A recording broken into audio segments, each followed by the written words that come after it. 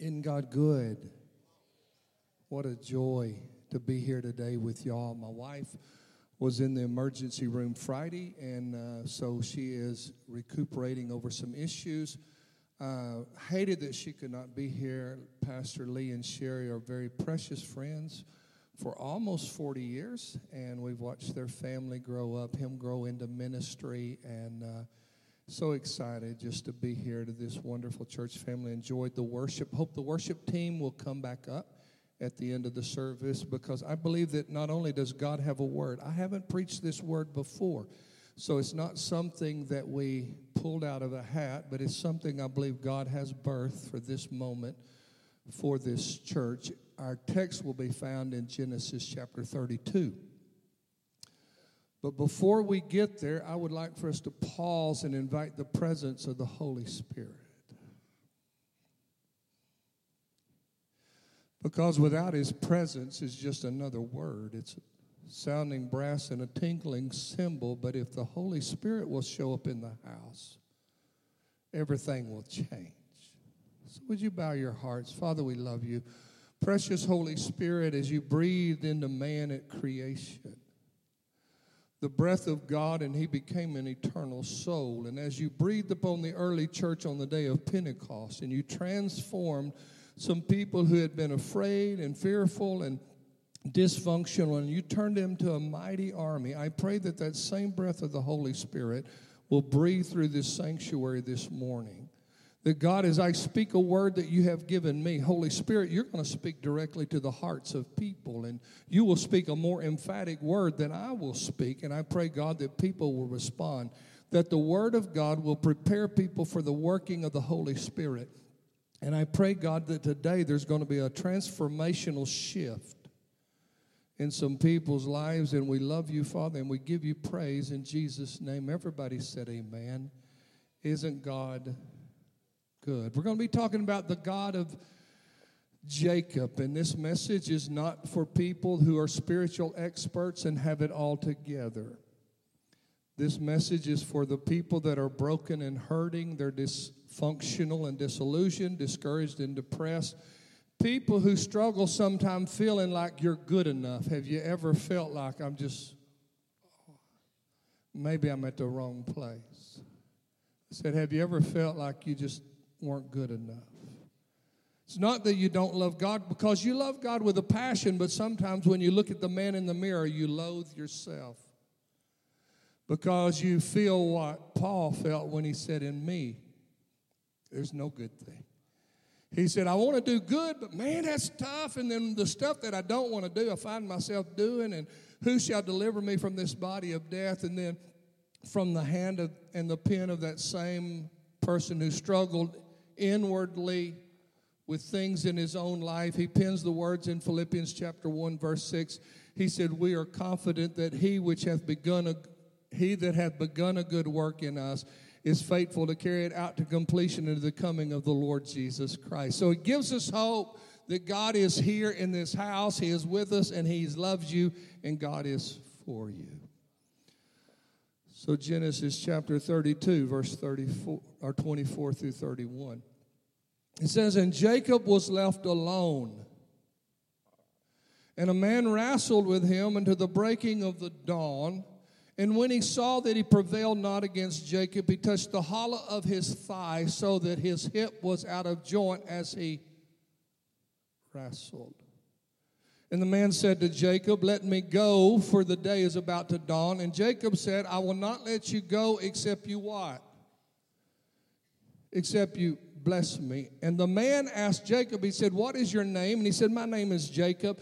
And he said this, he said, your name shall be called Jacob no more, but your name shall now be called Israel, for as a prince you have power with God and man, and you have prevailed.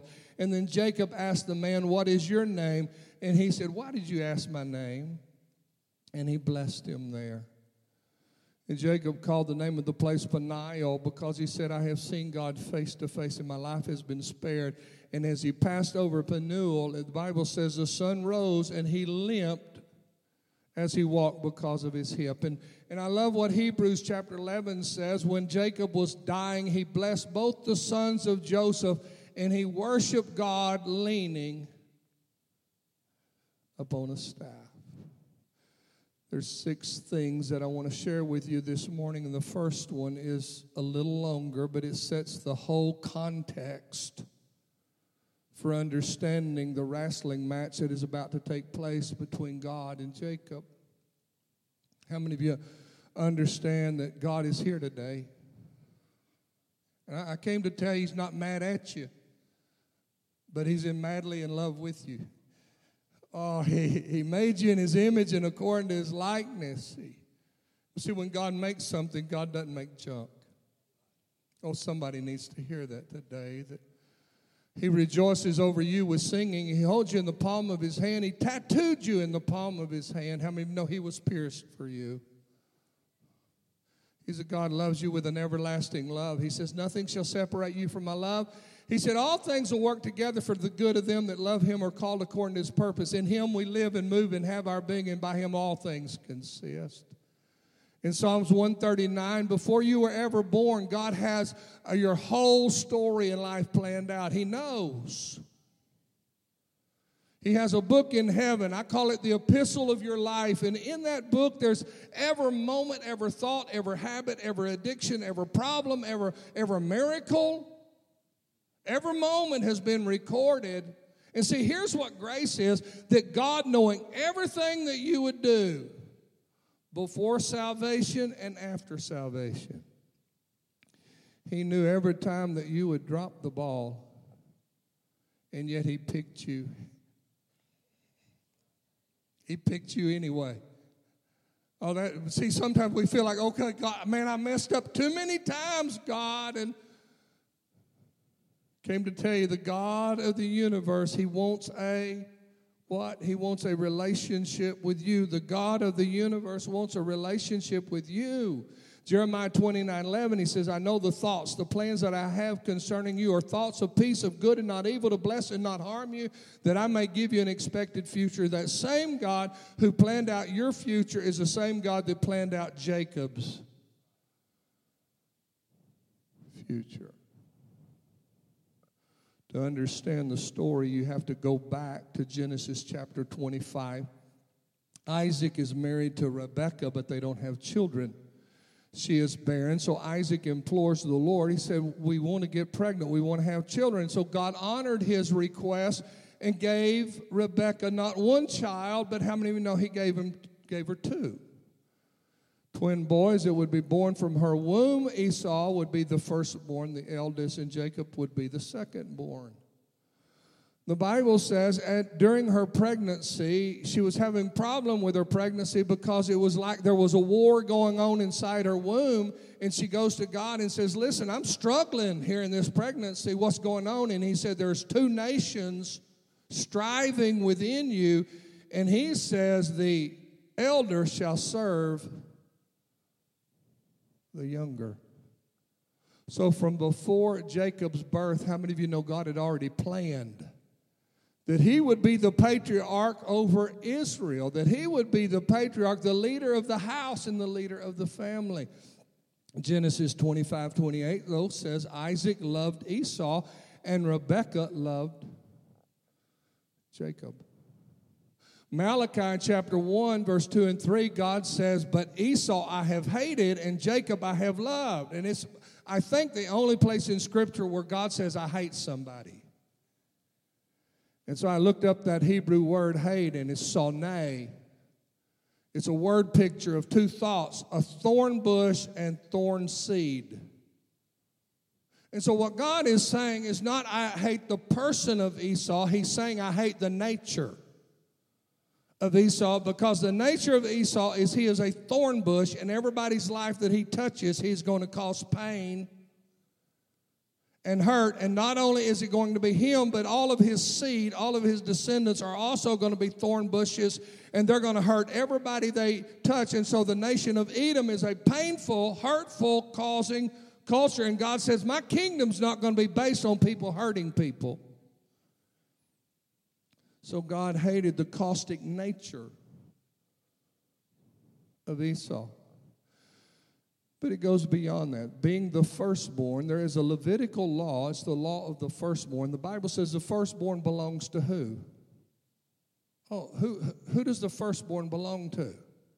Belongs to God. It is a sacred law, and for that firstborn, recognizing the ownership of God, God gives them a double portion. It pays for you to belong. Oh, don't get excited. That applause was underwhelming. I said it. How many of you know it pays for you to belong to God? That there is a residual investment. There's a double portion. There's something that you can't get from this world that you can only get from God when you recognize His ownership in your life. And so Esau went hunting one day, and he comes back famished, and Jacob's been in the kitchen cooking up some of Grandma's recipe of special soup. And he smells that, and he said, man, I'm hungry, I'm famished, I need something to eat. Jacob said, this is expensive stew. He said, this will cost you. And he said, man, you know I ain't got, this Southern, I ain't got no money. He says, well, let me tell you, why don't you sell me the birthright? And he says, what good is that to me? That was not an issue just dealt with material things. That was a spiritual rejection of God's ownership. Oh, help me, somebody. See, you belong to God, and if you reject the birthright, if you reject the son, how many of you know that is a slap in the face of God? So God hated the nature of Esau, and He hated the fact that Esau did not have a desire or hunger for spiritual things. So Jacob has a birthright. Isaac is old. He's dimmed in his eyesight. He can only see a little light and some shapes. And so he tells Esau, go kill a deer, cook me up some venison, then I'm going to bless you with a patriarchal blessing. So he goes out hunting. While he's going hunting, Jacob, with Rebekah's help, go into Daddy and deceive him into believing that he's Esau so that he will pray. And he prays the patriarchal blessing. But it's not thievery here because God already gave him. Oh, help me. God had already given. He was just not letting Daddy give it away to somebody else because this came from God. When something comes from God, I think it's something you need to stand for and you need to fight for. So Esau comes in, finds out that his brother's not only got the birthright, now he's got the patriarchal blessing, the favor of God upon his life. He's furious, wants to kill him. Isaac and Rebekah send Jacob, said, you go live with Laban over in Mesopotamia. That's modern-day Iraq, where Abraham came from. Find a wife, have some children, and later come back home. Jacob leaves the house, goes to a place called Bethel. What do you know? What is Bethel? Bethel is the house of God. He lays his head down upon a pillow to sleep. As he's sleeping, he dreams a dream, and in that dream there's a ladder that comes down from heaven. Can I tell you, in typology, that ladder is Jesus Christ. When you can't get to God, God made a way for Him to get down to you. The angels are ministering spirits to minister to those who are the heirs of salvation. God spoke to him and said, listen, Jacob, I am the God of your daddy. I'm the God of your great-granddaddy. The promises I made them are the same promises I'm going to make you. I'm going to give you all the land. I'm going to make your descendants like the sands of the seashore. He said, I am with you. I'm going to go with you. I'll protect and keep you. I will bring you back to your father's house, and I will not leave you until I give you everything that I have promised. That tells me God wanted a relationship with Jacob. He introduced himself to Jacob in the house of God. You know what Jacob did? Procrastinated. Here's his response. He says, God, if you will go with me in the way that I go, and if you will keep me, clothe me and protect me, and bring me back to my father's house in peace, then you'll be my God. But for 20 years, he lived in Laban's house. Married Rachel and Leah, had 12 children before he decided to come home. Can I tell you, it was a moment that God wanted relationship, and the same thing that Jacob did is what so many of us have done and so many of you are doing right now, is you keep procrastinating and putting God off when he wants this wonderful relationship filled with promise for you, and you keep procrastinating him. Now, he's patient, but he's also persistent. Can I tell you, today is a day of salvation. Second, I told you that was a long thought. The others won't be that long. The second thought is this: when you have forgotten how to find God, God will never forget how to find you. What did it say in verse 24? And Jacob was left alone, and a man wrestled with him until the breaking of the dawn. What does that tell me? It says that his wife wasn't there. What had happened? He had broken his family up at Jabbok. He had broken his family up into groups, heard that Esau was coming, kept sending different groups of his family in different groups to go and meet Esau, to take Esau gifts, hoping to soften Esau's heart. And maybe if Esau decided to kill some of them would escape. And he's left on this side of Jabbok alone. Can I tell you, when you feel all alone, that is not God's absence. Job felt alone, but God was there all the time. Elijah crawled in a cave thinking God had forsaken him. He said, I'm alone. There's nobody else serving you, God, but me. And can I tell you, God still showed up. So what we have in Scripture is a theophany. A theophany is an Old Testament appearance of Jesus Christ before his incarnate birth. How do we know it was Jesus and not God the Father? Simply because John 1:18 says this: no man has seen God at any time, but the only begotten Son he hath declared. He has published him. He has demonstrated him. He's shown us what God the Father is like. So when Jesus shows up on the battlefield and begins to wrestle with Jacob, let me tell you, he is representing God the Father and all the covenants. In the beginning was the Word, and the Word was with God, and the Word was God, and the same was in the beginning with God, and all things were made by him. And without him was not anything made that was made. In him was life, and life was the light of the world. He came into his own. How many of you know his own received him not? But to as many as received him, to them gave he power to become the sons of God, as many as call on his name. You understand that he is the King of all glory, and he is our representation. The Word was made flesh and dwelt among us. We beheld him as the glory of the only begotten of the Father. The only begotten has declared, published him to us.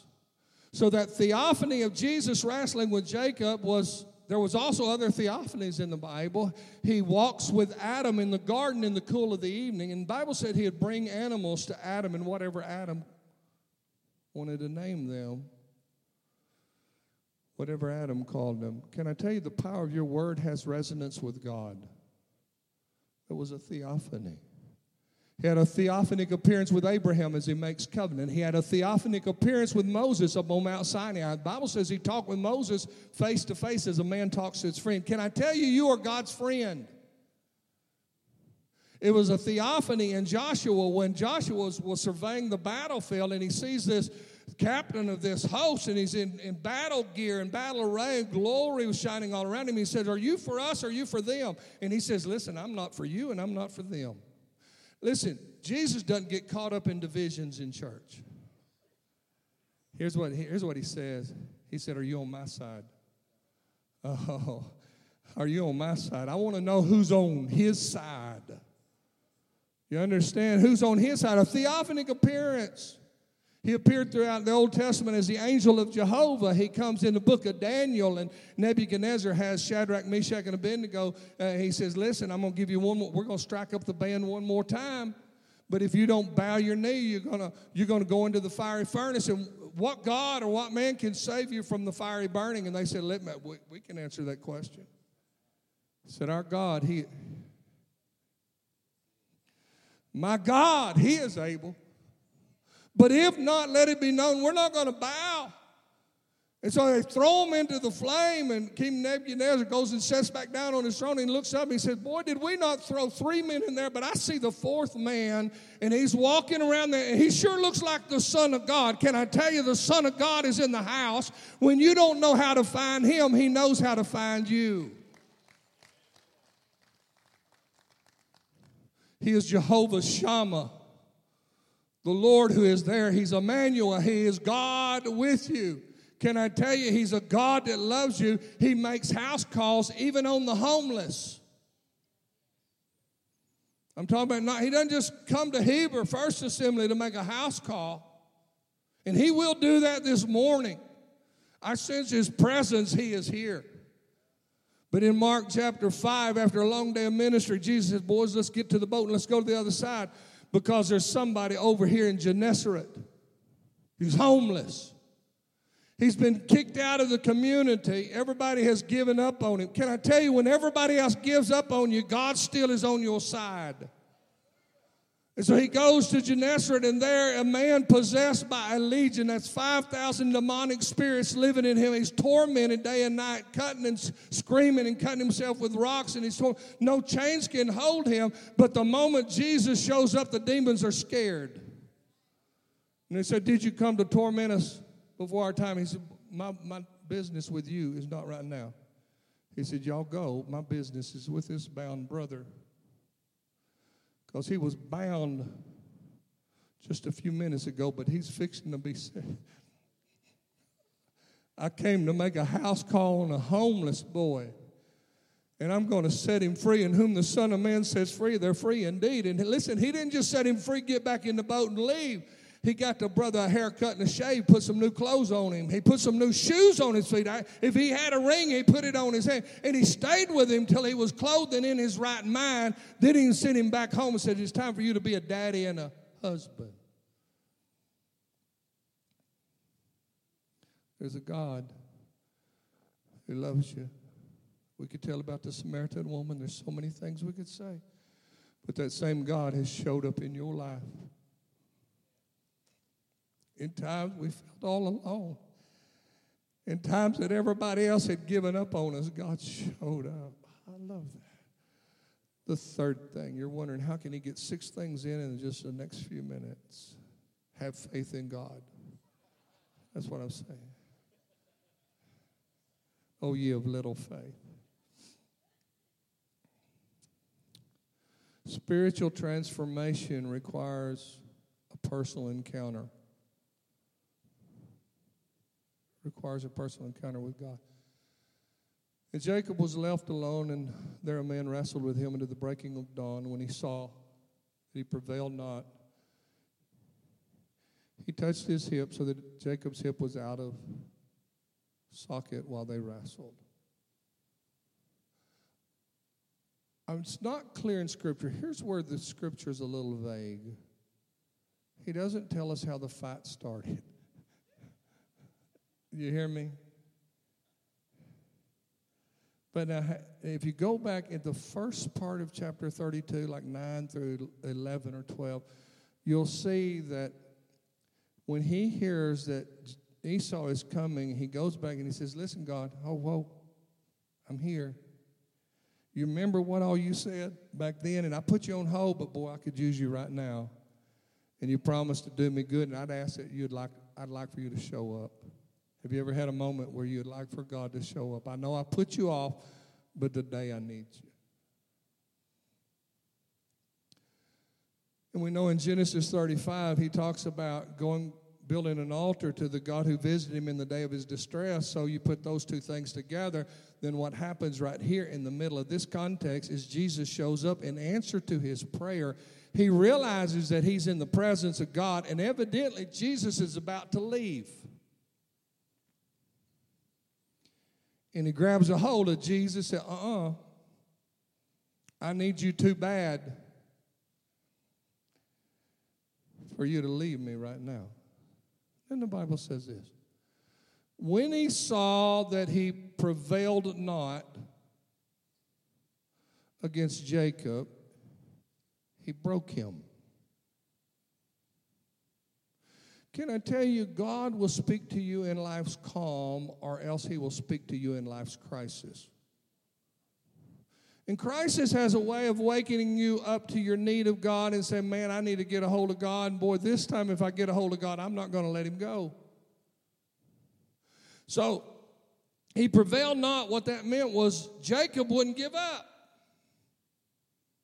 Can I tell you, all God has ever wanted was for you to surrender, not struggle. Oh, there's a word there for somebody.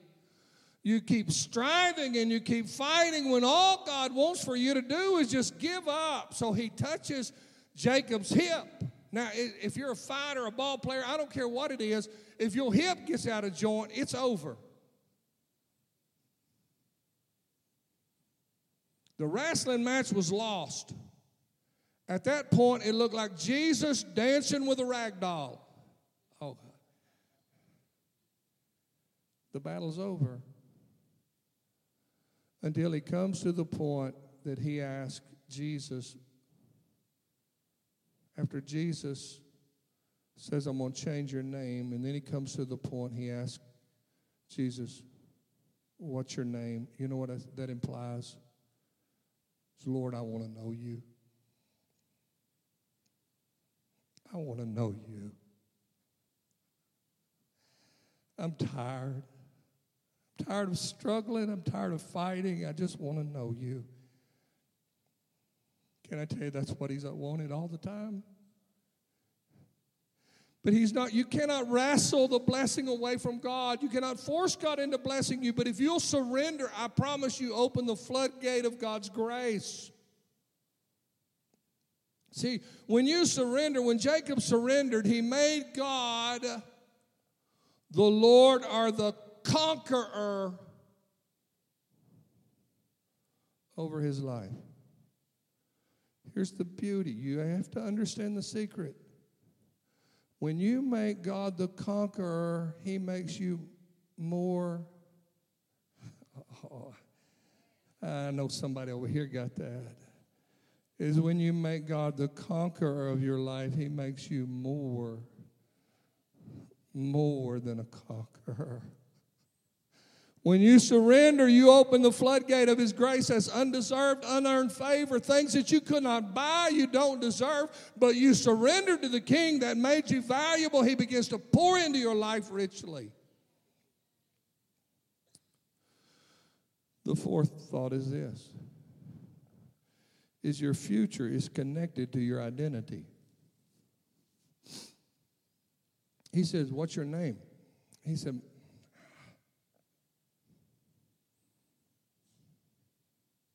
Jacob. What does that mean? Well, it means I'm a heel grabber. I'm a liar. I'm a cheat. I'm a manipulator. I'm a deceiver. That's what my daddy. See, he just wanted one son, and I wasn't the one he wanted.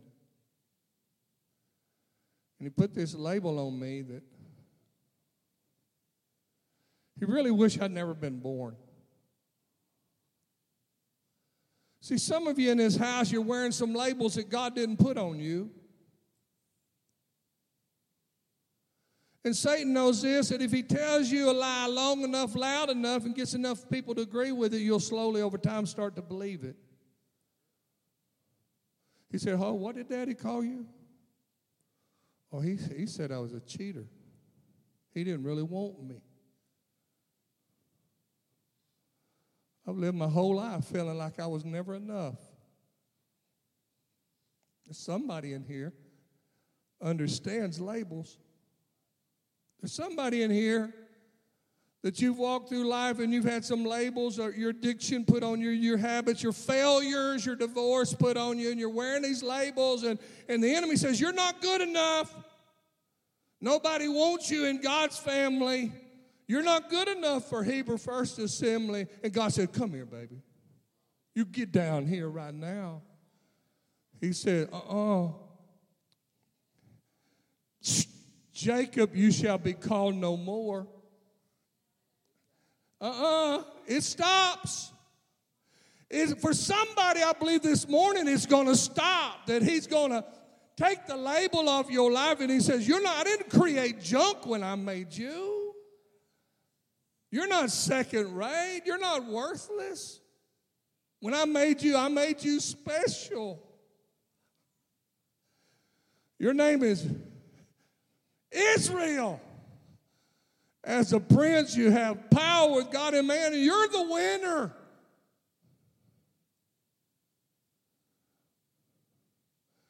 Let me say it in women's terms. Ladies, you can buy a purse down at Walmart for $20. A good one. Thus saith El Cheapo. Spank you very much. You can buy a $20 purse down at Walmart. Whole lot less money than a Louis Vuitton for $2,000. They'll hold the same wallet, same keys, the same wet wipes, the bottle, the day planner, the bobby pins, the hairnet, the mirror, the makeup, all of that, and they'll last you. Both of them will last you a long time, but there's a difference. And the difference is the designer and the maker and the reputation of the designer. It's not the function of the purse. Can I tell you what makes you important is you got the mark of the designer of the King of all glory upon your heart and your life, and you are worth something. He says, behold, he said, I made you and you are mine. When you walk through the water, it's not going to hurt you. The river is not going to drown you. When you go through the fire, it's not going to consume you. Why? Because I'm your daddy now and you got my, I wish somebody in this house would give him praise. Last song, I like to spit all over myself. Isn't God good? The last thought is God chooses to identify with our brokenness. What does that mean? Okay. So we've all had that pre-Christian life, right? That Jacob life. We've all been of the tribe of Jacob. Okay, all we like sheep have gone astray. We understand that. Then Jesus comes along and he saves us and sanctifies us and fills us with the Holy Ghost. He dresses us up. We learn how to speak Christianese. Oh, we look so good on Sunday. Oh, y'all know what I'm talking about. There's some Israels in this house. God's proud of the change. Behold, if any man be in Christ, he is a new creature. Old things pass away. All things have become new. It's good. God loves that. So up to this point, God has called himself Abraham, Isaac, and the God of Abraham, Isaac, and Jacob, right? So you would think that God, after the transformation of Jacob, would say, now I am the God of Abraham, Isaac, and Israel. The better version of you. I'm the God of the you that's got it all together. You're cleaned up and you look good. I don't understand this. God changed you, but he still identifies. I'm the God of Abraham, the God of Isaac, and I'm still the God of the messed up you. I'm still the God of Jacob. On your best day and on your worst day, when you drop the ball and act a fool, and your wife says, boy, you're really acting like a Christian now. And you want to say, shut up.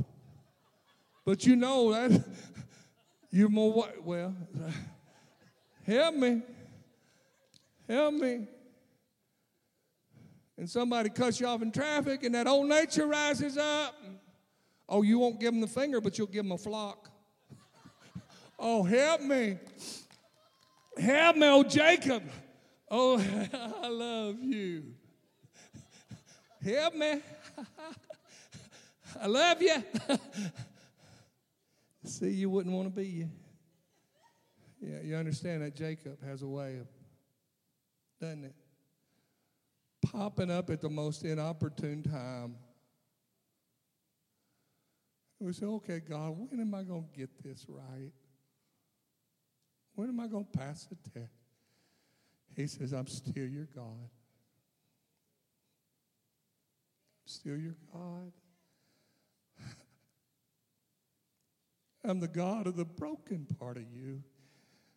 I'm the God of the messed up you, the God of you that still struggles with your thoughts and still struggles with lust and still striving to be better. And it's been a battle your whole life. It's been just one rotating battle, that one victory going back to defeat over and over. And God says, I'm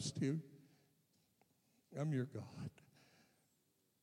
I want you to stand with me, ministry team, if you come back to the platform, if you're not in the back, eating food already.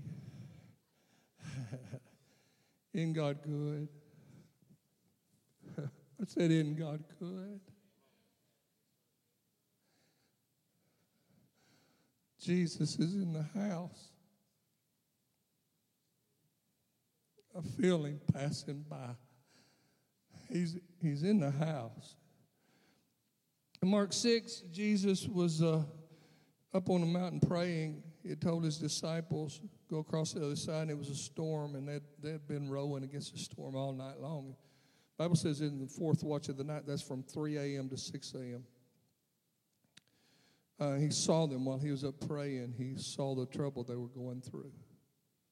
Can I tell you, Jesus has been praying for you. Some of y'all didn't get that. Let me tell you about that. Jesus sits at the right hand of the Father interceding for you, and he does. Oh, you got to get a hold of this. He doesn't pray prayers God doesn't answer.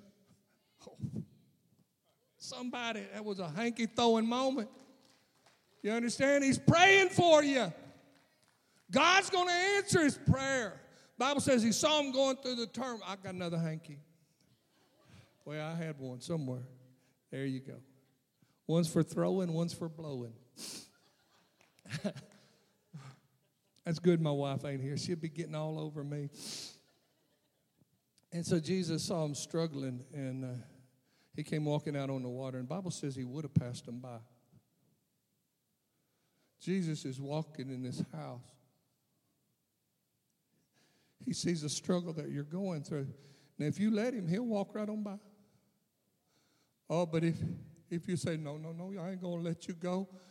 I ain't going to let you go unless you bless me this morning. I promise you he'll show up to bless you. Pastor Lee and your prayer team come and stand up here. We're going to have an altar time. And I don't care if it's 1 or 100. I don't care. That's not, I wasn't sent to tell the numbers of it. I was just sent to tell you what God wants to tell you.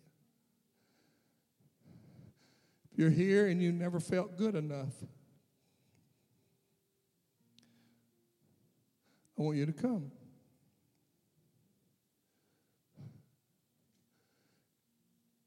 If you're here and you have procrastinated, you have put God off, I want you to come. If you're here and life has put a label on you and you've struggled with insecurity and you're ready for that label to be pulled off, I want you to come. And if you're here and your daddy abused you, you came out of an abuseful relationship, that's the hardest abuse to ever get over. You won't tell it to anybody else. You're ashamed of it. You hurt. You carry it around. You've always carried it around. And Satan does that to try to destroy your concept of who God is. And however you grew up with daddy treating you, that's how you felt like God is. And so if your daddy didn't have time for you, you feel like God is busy, but he doesn't have time for me. If daddy hurt me, then you feel like God is there, but all he wants to do is hurt me. God ain't like your daddy, and God wants to take that label and that pain off your life, and he wants to put a new label that you belong to me. So as they begin to sing, I want you to come, and I want you to come and have a time of prayer. I just want you to get a hold of God. Would you come? There's people need to step out now.